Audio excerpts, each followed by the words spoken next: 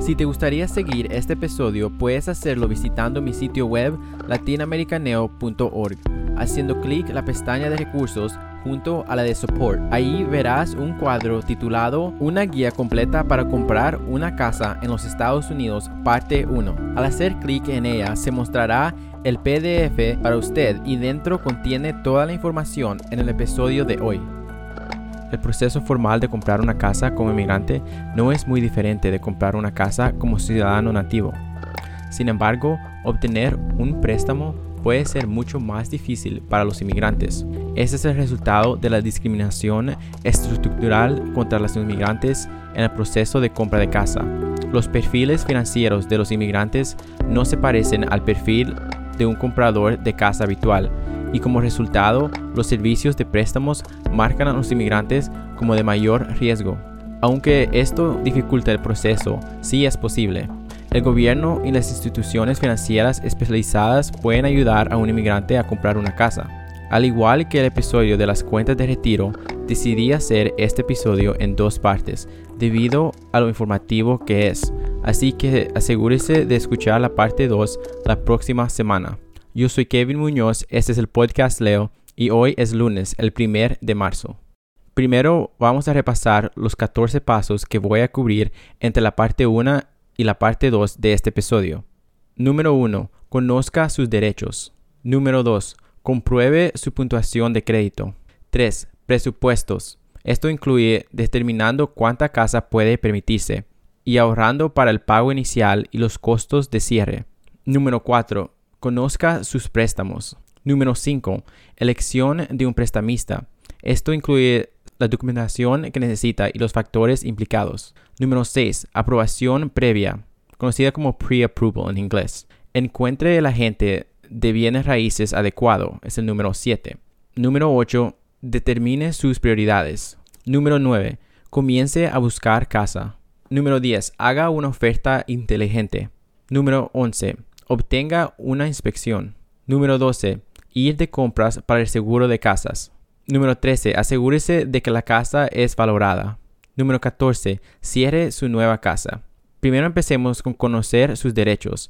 Antes de siquiera pensar en comprar una casa, es importante que conozca sus derechos. Los inmigrantes sufren una discriminación sistemática a la hora de comprar una casa. Housing and Urban Development es la agencia gubernamental que supervisa los problemas de discriminación en la casa y resuelve las quejas. La ley de casa justa llamada The Fair Housing Act, o en inglés FHA, es una ley que declara ilegal que los proveedores de casa se nieguen a alquilar o vender casas a personas por motivos de raza, color, nacionalidad, religión, sexo, estado familiar o discapacidad. HUD perseguirá a los infractores de esta ley y perseguirá energéticamente acciones de cumplimiento en su contra. Como señala HUD, la discriminación en la casa no solo es ilegal, sino que contradice en todos los sentidos los principios de libertad y oportunidad que atesoramos como estadounidenses. HUD se compromete a garantizar que todos sean tratados por igual cuando busquen un lugar. Algunas opciones no siempre están protegidas por la FHA, incluidos los edificios ocupados por el propietario con no más de 4 unidades, las casas unifamiliares vendidas o alquiladas sin el uso de un corredor y las casas operadas por organizaciones y clubes privados que limitan la ocupación a los miembros. Estos son algunos de los muchos actos que están prohibidos en concreto. Alguien vendiendo o alquilando casa no puede, sobre la base de raza, color, origen nacional, religión, sexo, estado civil o discapacidad, negar la renta o venta de casa, rechazar negociar una casa, hacer que la casa no esté disponible, cambiar los términos, condiciones o privilegios del trato.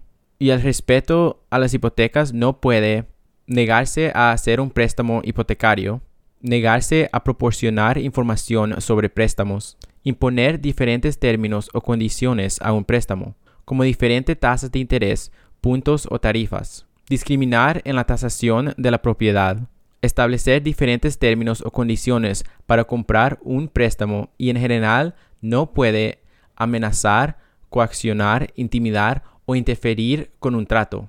Hacer declaraciones discriminatorias en relación con la venta o renta de una casa. Si usted experimenta discriminación, llame a la oficina de HUD más cercana. En resumen, es importante como inmigrante conocer sus derechos en los Estados Unidos. También debe estar atento a los préstamos abusivos que a menudo incluyen tasas de interés y términos irrazonables. El segundo paso que debe tomar es comprobar su puntuación de crédito.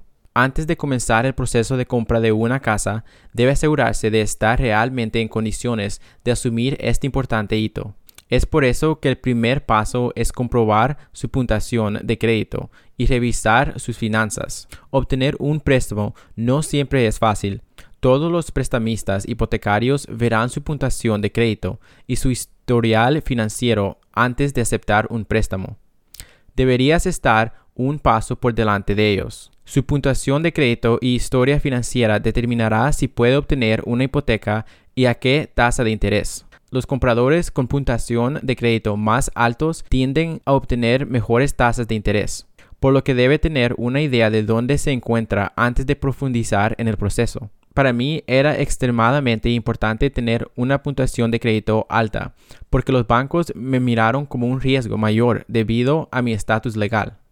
Tener una puntuación de crédito alto significaba que los prestamistas tendrían más confianza en mi capacidad de pagar mis deudas futuras. Una puntuación de crédito de 620 o más debería permitirle calificar para una hipoteca, pero los préstamos respaldados por el gobierno pueden permitir un puntaje más bajo en algunos casos, tan bajo como 500. Revisaré el tipo de préstamos con los que estoy familiarizado en el episodio y los requisitos también.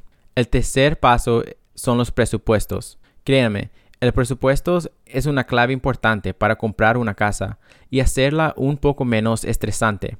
Cuando mi familia y yo buscábamos casa para comprar, pensamos que habíamos ahorrado una buena cantidad de dinero, pero para nuestra sorpresa, cuando vimos los gastos de cierre, nos quedamos cortos y por suerte pudimos cubrirlos con algo de ayuda de nuestras familias y cerrar en la casa. Por eso digo que presupuestar es muy importante antes de buscar casas. Mi consejo es cualquier presupuesto para el pago inicial de la casa, los costos de cierre, tome el total y agréguele $3,000 a $5,000 adicionales a su presupuesto.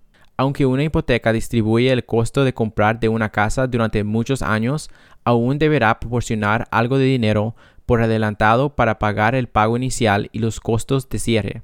A menos que obtenga un préstamo VA o un préstamo del USDA que no requieren un pago inicial, deberá asegurarse de tener fondos ahorrados para el pago inicial.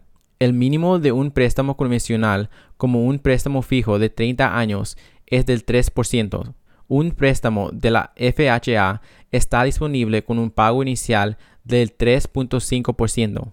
Tenga en cuenta que cuanto mayor sea el pago inicial, mayor capital tendrá y menores serán sus pagos hipotecarios mensuales. Al pagar más por adelantado, ahorrará intereses y será menos probable que tenga que pagar un seguro hipotecario privado o conocido como Private Mortgage Insurance, PMI en inglés. Junto con su pago inicial, tendrá que ahorrar dinero para los costos de cierre, tarifas asociadas con el procesamiento y la garantía de su préstamo.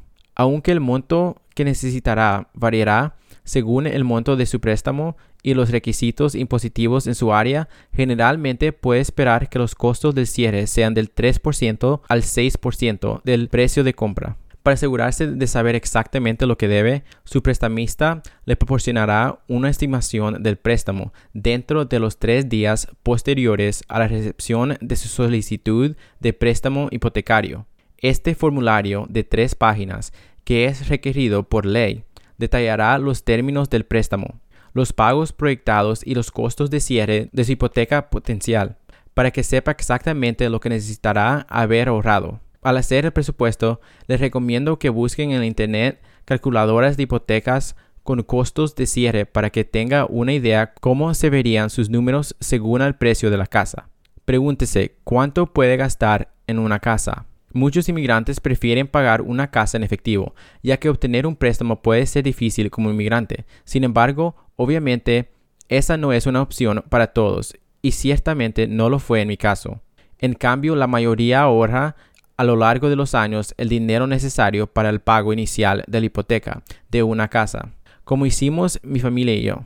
El resto de este episodio se centrará en aquellos que buscan comprar una casa con financiación, especialmente inmigrantes. Si un inmigrante busca financiamiento, entonces cuánto puede gastar en una casa depende de dos factores: cuánto le prestará una institución crediticia y cuánto está dispuesto a gastar el inmigrante. Entonces, el primer factor depende de qué tan grande sea el préstamo que puedan obtener.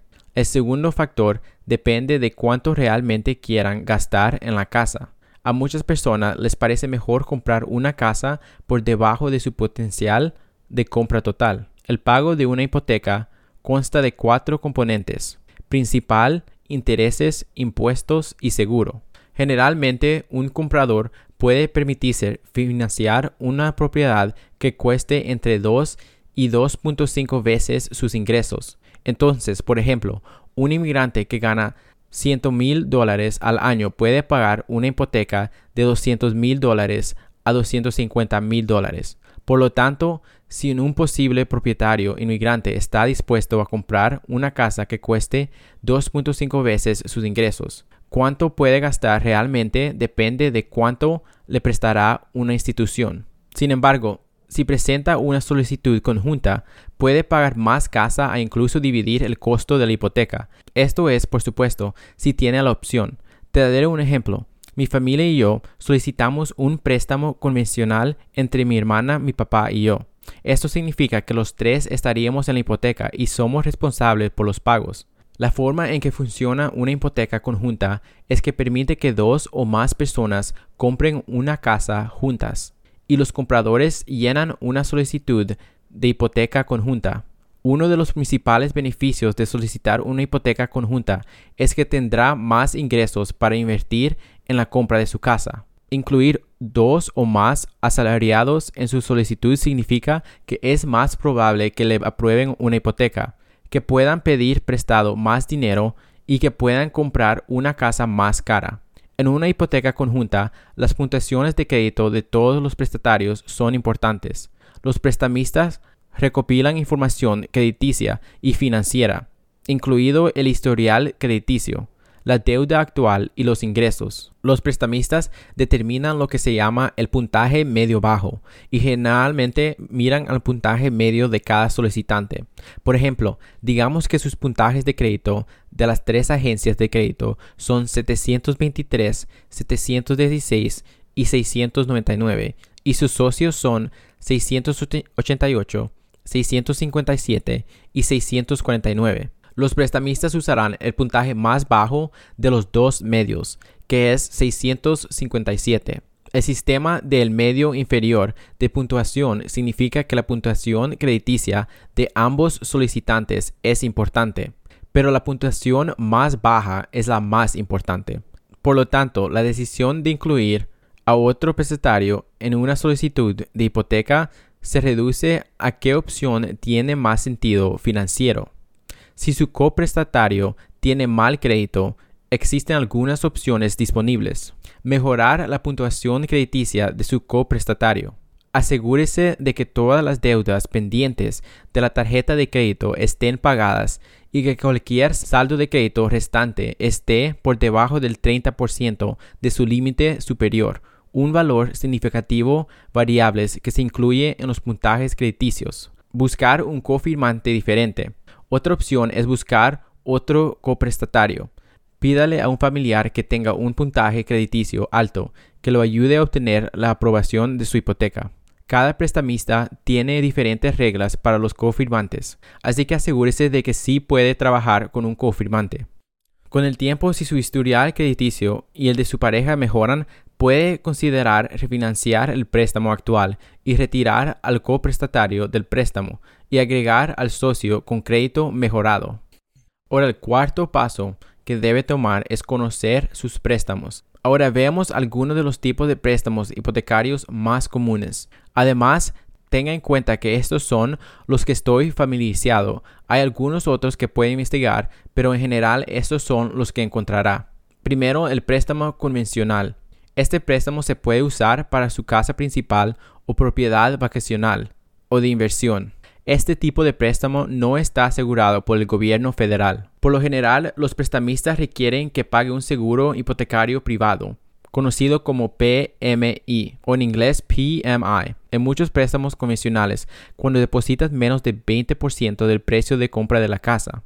En nuestro préstamo tenemos que pagar PMI porque no teníamos suficiente para pagar más del mínimo. Planeamos refinanciar cuando alcancemos el 20% de capital. Sin embargo, si puede invertir más en su pago inicial para deshacerse del PMI, en mi opinión vale la pena. Como mencioné antes, este es también el préstamo con el que fuimos mi familia y yo, porque en 2019 los beneficiarios de DACA y los titulares de permiso de trabajo no calificaban para préstamos de la FHA. Si aún no saben, los beneficiarios de DACA, ahora bajo la administración de Biden, sí califican para un préstamo de la FHA. Algunas ventajas de hipotecas convencionales es que se puede usar para una casa principal, una segunda casa o una propiedad de inversión. Otra es que los costos generales de los préstamos tienden a ser más bajos que otros tipos de hipotecas, incluso si las tasas de interés son un poco más altas. También puedes pedirle a su prestamista que cancele el PMI cuando alcance el 20% de capital. Puede pagar tan solo un 3% de anticipo en préstamos respaldados por Fannie Mae o Freddie Mac. Ahora algunos contras de las hipotecas convencionales. El mínimo puntaje de crédito de FICO es 620 o más y debes tener una relación de deuda e ingresos del 45% al 50%. Es probable que deba pagar el PMI si su pago inicial es menos del 20% del precio de venta. Se requiere documentación importante para verificar sus ingresos, activos, pago inicial y empleo. Entonces, ¿quién debería obtener uno? Bueno, los préstamos convencionales son ideales para prestatarios con un crédito sólido, un historial de empleo e ingresos estables y un pago inicial de al menos al 3%. Ahora repasemos los préstamos asegurados por el gobierno. El gobierno de los Estados Unidos no es un prestamista hipotecario, pero desempeña un papel en ayudar a más estadounidenses a convertirse en propietarios de casa.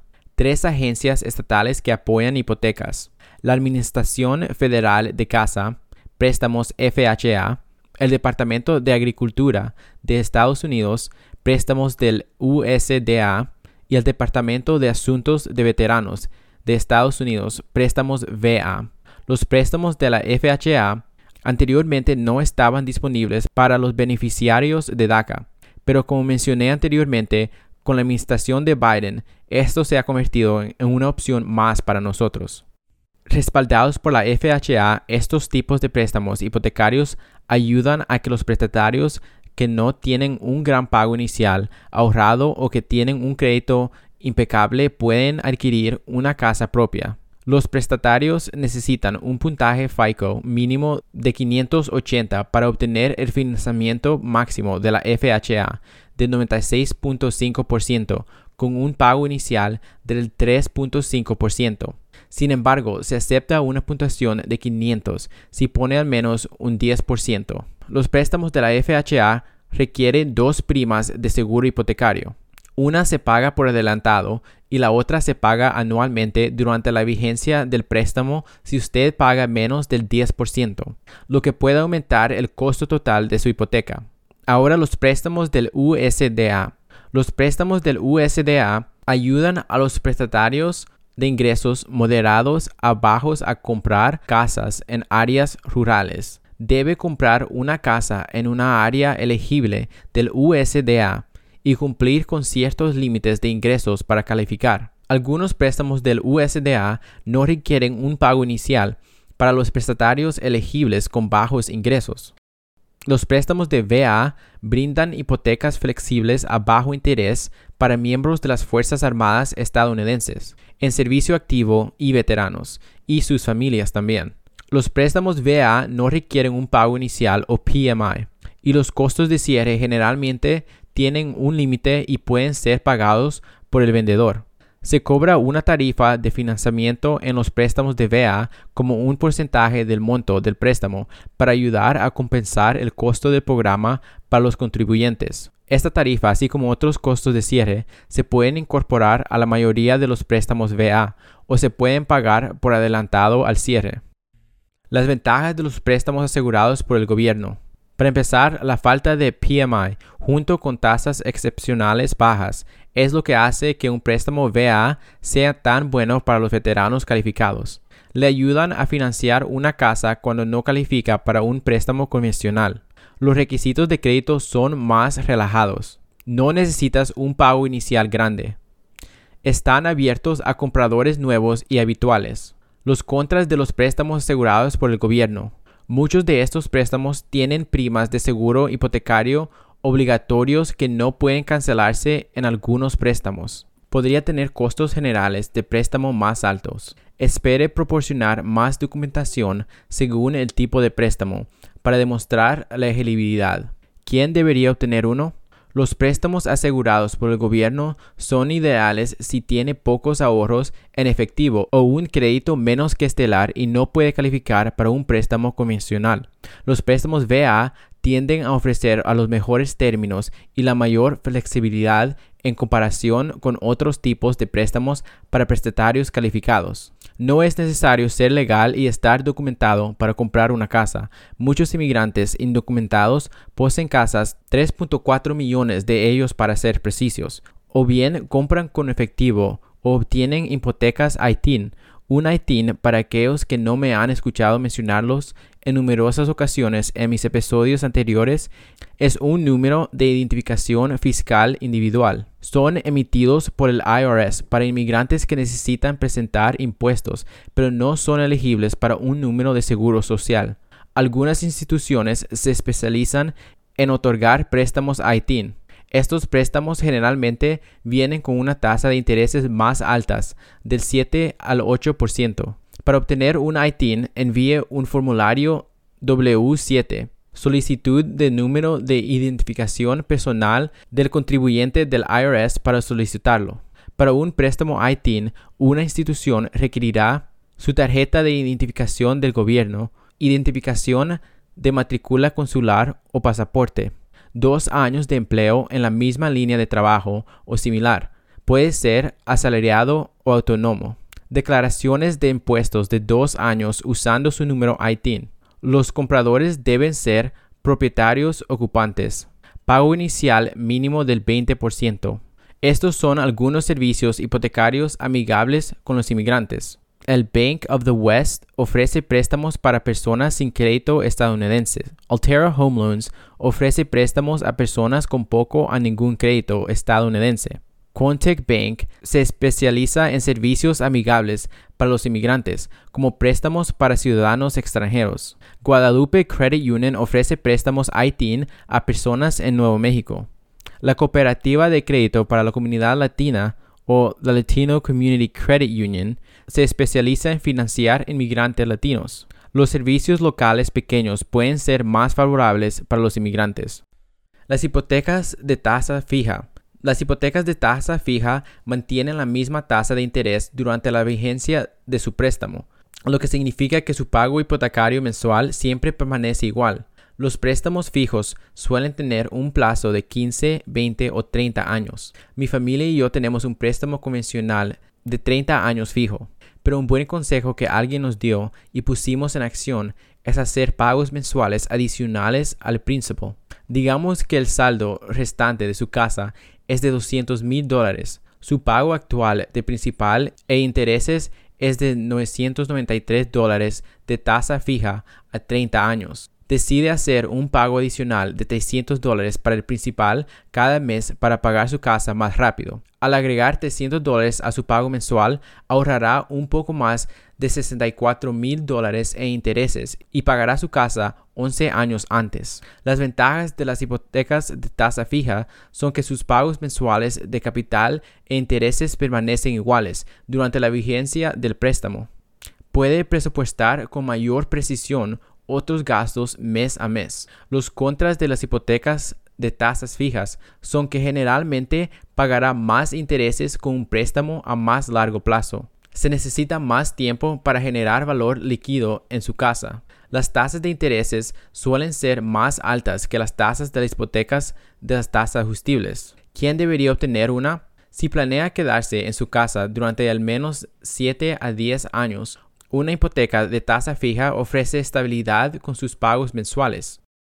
Hipotecas de tasa ajustibles, conocidas como Adjustable Rate Mortgage, a diferencia de la estabilidad de los préstamos de tasa fijas, las hipotecas de tasa ajustible, conocidas como ARM, tienen tasas de intereses fluctuantes que pueden subir o bajar según las condiciones del mercado.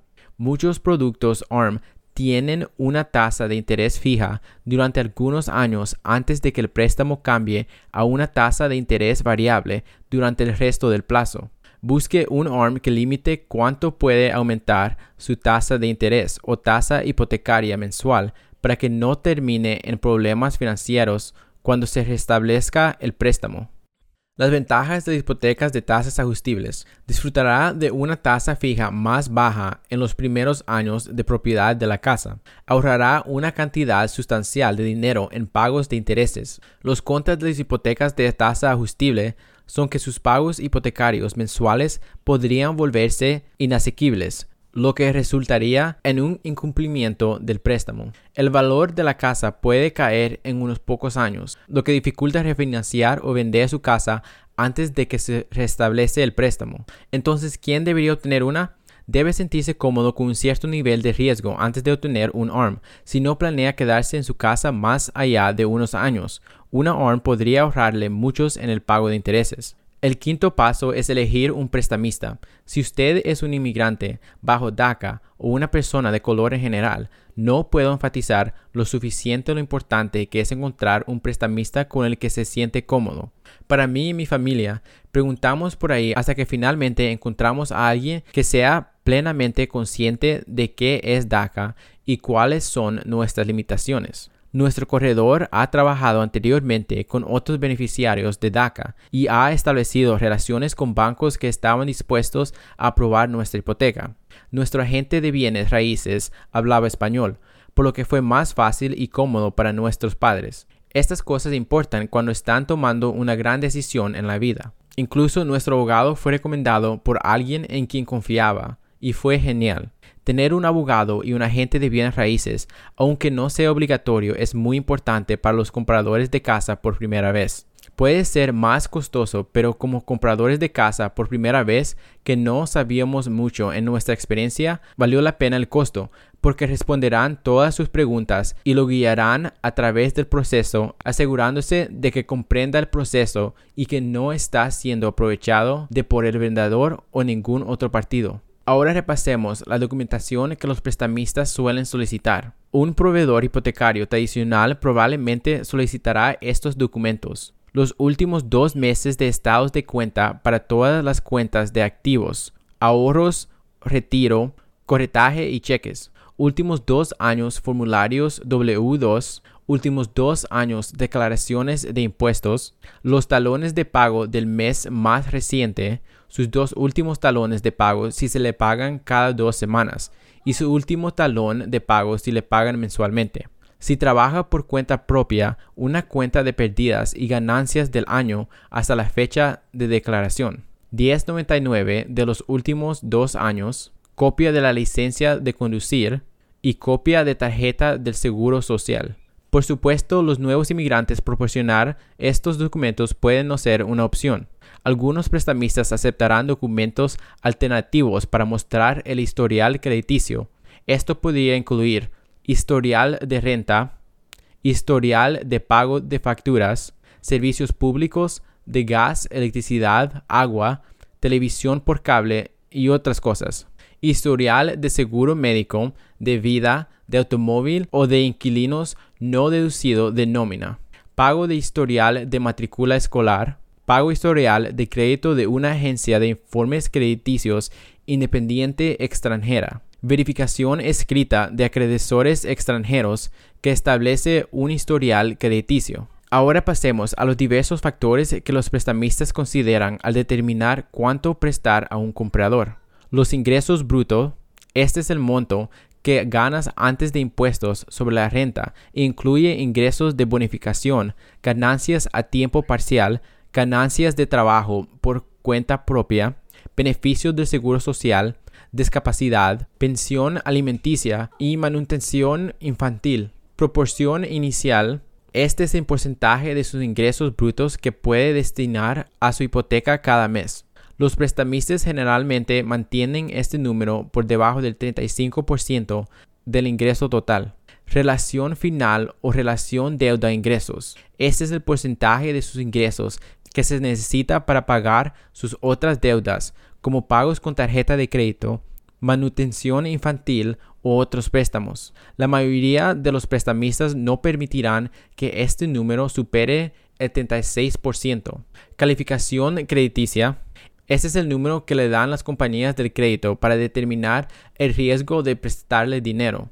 Aquí es donde la mayoría de los inmigrantes quedan atrapados. La mayoría de los inmigrantes nuevos no tienen un historial crediticio con los prestamistas estadounidenses y por lo tanto tienen un puntaje crediticio bajo y por lo tanto no se les emitirá una hipoteca. Si se les emite una hipoteca será una tasa de interés más alta o una tasa de porcentaje anual. Los inmigrantes deberían comenzar a generar crédito poco después de ingresar al país. Los puntajes de crédito se clasifican entre 850 como perfecto y 300 como terrible. Otro factor es también el pago inicial. Esta es la cantidad que un inmigrante paga en efectivo por la casa. La norma coloquial es que los prestamistas exigen al menos 20% del precio total como pago inicial. Si un inmigrante puede pagar más del 20%, el trato puede resultar más atractivo para el prestamista. Ahora el paso número 6 es obtener aprobación previa para un préstamo. Obtener precalificación para un préstamo no es una garantía de que en verdad no será capaz de obtener un préstamo. Cuando obtenga la precalificación, los prestamistas solo calcularán sus finanzas en función de la información que proporcione. Por otro lado, obtener la aprobación previa de un préstamo requiere una investigación exhaustiva de sus finanzas que incluya la verificación de sus ingresos, activos y calificación crediticia. Cuando obtiene una aprobación previa para un préstamo, tiene la garantía de que podrá obtener el préstamo, asumiendo que sus finanzas no cambien. Una aprobación previa lo dirá exactamente cuánto está dispuesto a prestarle al banco y especificará los costos de obtener el préstamo. Además, obtener una aprobación previa demostrará a los vendedores que usted es un comprador serio, que está listo y puede comprar su casa. El paso número 7 y el último para esta parte del episodio es que debe encontrar el agente de bienes raíces adecuado. Hay algunos compradores que deciden que no quieren trabajar con un agente de bienes raíces, pero eso puede ser un gran error. Un agente de bienes raíces lo representará durante todo el proceso de compra de una casa para asegurarse de que encuentre la casa adecuada, haga las preguntas importantes, haga una oferta adecuada, tenga el poder de negociar y reciba las divulgaciones necesarias. Los agentes de bienes raíces eliminan el estrés de la experiencia, proporcionando a los compradores conocimiento del mercado y habilidades en el proceso de negociación. Además, la experiencia y la habilidad de los agentes se proporcionan a los compradores sin cargo. ¿Cómo es esto posible? Bueno, como comprador, su agente solo recibe una comisión si cierra en una casa nueva, y la comisión que recibe se paga a través del precio de compra de la casa. Entonces, técnicamente, es el vendedor quien paga por su representación. Por tanto, la pregunta no debería ser, ¿debería buscar un agente de bienes raíces? Debería ser, ¿cómo encuentro el agente adecuado? La forma de encontrar un buen agente es haciendo las preguntas adecuadas. Cosas como, ¿cuánto tiempo llevas trabajando como agente de bienes raíces? ¿Qué te diferencia de otros agentes? ¿Con cuántos clientes trabaja actualmente? ¿Qué experiencia tienes encontrando casas en mi rango de precios? ¿Qué nivel de conocimiento tienes sobre mi áreas deseada? ¿Estás dispuesto a proporcionarme referencias? Los agentes de bienes raíces juegan un papel importante en una experiencia de comprar de casa exitosa y sin estrés, por lo que es crucial que encuentren a alguien que te sientas cómodo con. Ahora las conclusiones clave parte 1. Primero, conozca sus derechos. Antes de siquiera comprar una casa, es importante que conozca sus derechos. Los inmigrantes sufren una discriminación sistémica a la hora de comprar una casa. Housing and Urban Development, HUD, es la agencia gubernamental que supervisa los problemas de discriminación de casas y resuelve las quejas. 2. Verifique su puntaje. Su crédito y historial financiera determinará si puede obtener una hipoteca y qué tasa de interés. Los compradores con puntajes crediticios más altos tienden a obtener mejores tasas de interés, por lo que debe tener una idea de dónde se encuentra antes de profundizar en el proceso. 3. Los presupuestos. Pregúntese cuánto puede gastar en una casa. Ahorre para el pago inicial y los costos de cierre, aunque la cantidad que necesitará variará según el monto de su préstamo y los requisitos impositivos en su área. Generalmente puede esperar que los costos de cierre sean del 3% al 6% del precio de compra. 4. Conozca sus préstamos. Hay préstamos asegurados por el gobierno, conocidos como FHA, USDA y VA. También hay un préstamo convencional. Hay otros tipos de préstamos, pero los que mencioné son los que es más probable que encuentre. Número 5. Elegir un prestamista. Conozca la documentación que le pedirán para que esté mejor preparado cuando busque un prestamista. Tenga en cuenta los diversos factores que los prestamistas considerarán al determinar cuánto prestar a un comprador. Número 6. Aprobación previa, conocido como pre-approval. Obteniendo una aprobación previa para un préstamo requiere una investigación exhaustiva de sus finanzas que incluye la verificación de sus ingresos, activos y calificación crediticia. Cuando obtiene una aprobación previa para un préstamo, tiene la garantía de que podrá obtener el préstamo, asumiendo que sus finanzas no cambien. Y final número 7. Encuentre el agente de bienes raíces adecuado. Hay algunos compradores que deciden que no quieren trabajar con un agente de bienes raíces, pero a menudo eso es un gran error. Un agente de bienes raíces los representará durante todo el proceso de compra de una casa para asegurarse de que encuentre la casa adecuada, haga las preguntas importantes y haga una oferta adecuada, tenga el poder de negociar y también reciba las divulgaciones necesarias. El proceso de comprar una casa puede ser confuso. Espero poder equiparlo mejor con el conocimiento a través de este episodio. La parte 2 se lanzará la próxima semana, así que asegúrese de seguirnos en los podcasts de Apple, Spotify y en Instagram, @latinamericaneo y en mi sitio web, latinamericaneo.org, para recibir una notificación cuando se publique. Déjenme saber lo que piensan sobre este episodio hoy a través de Instagram, @latinamericaneo.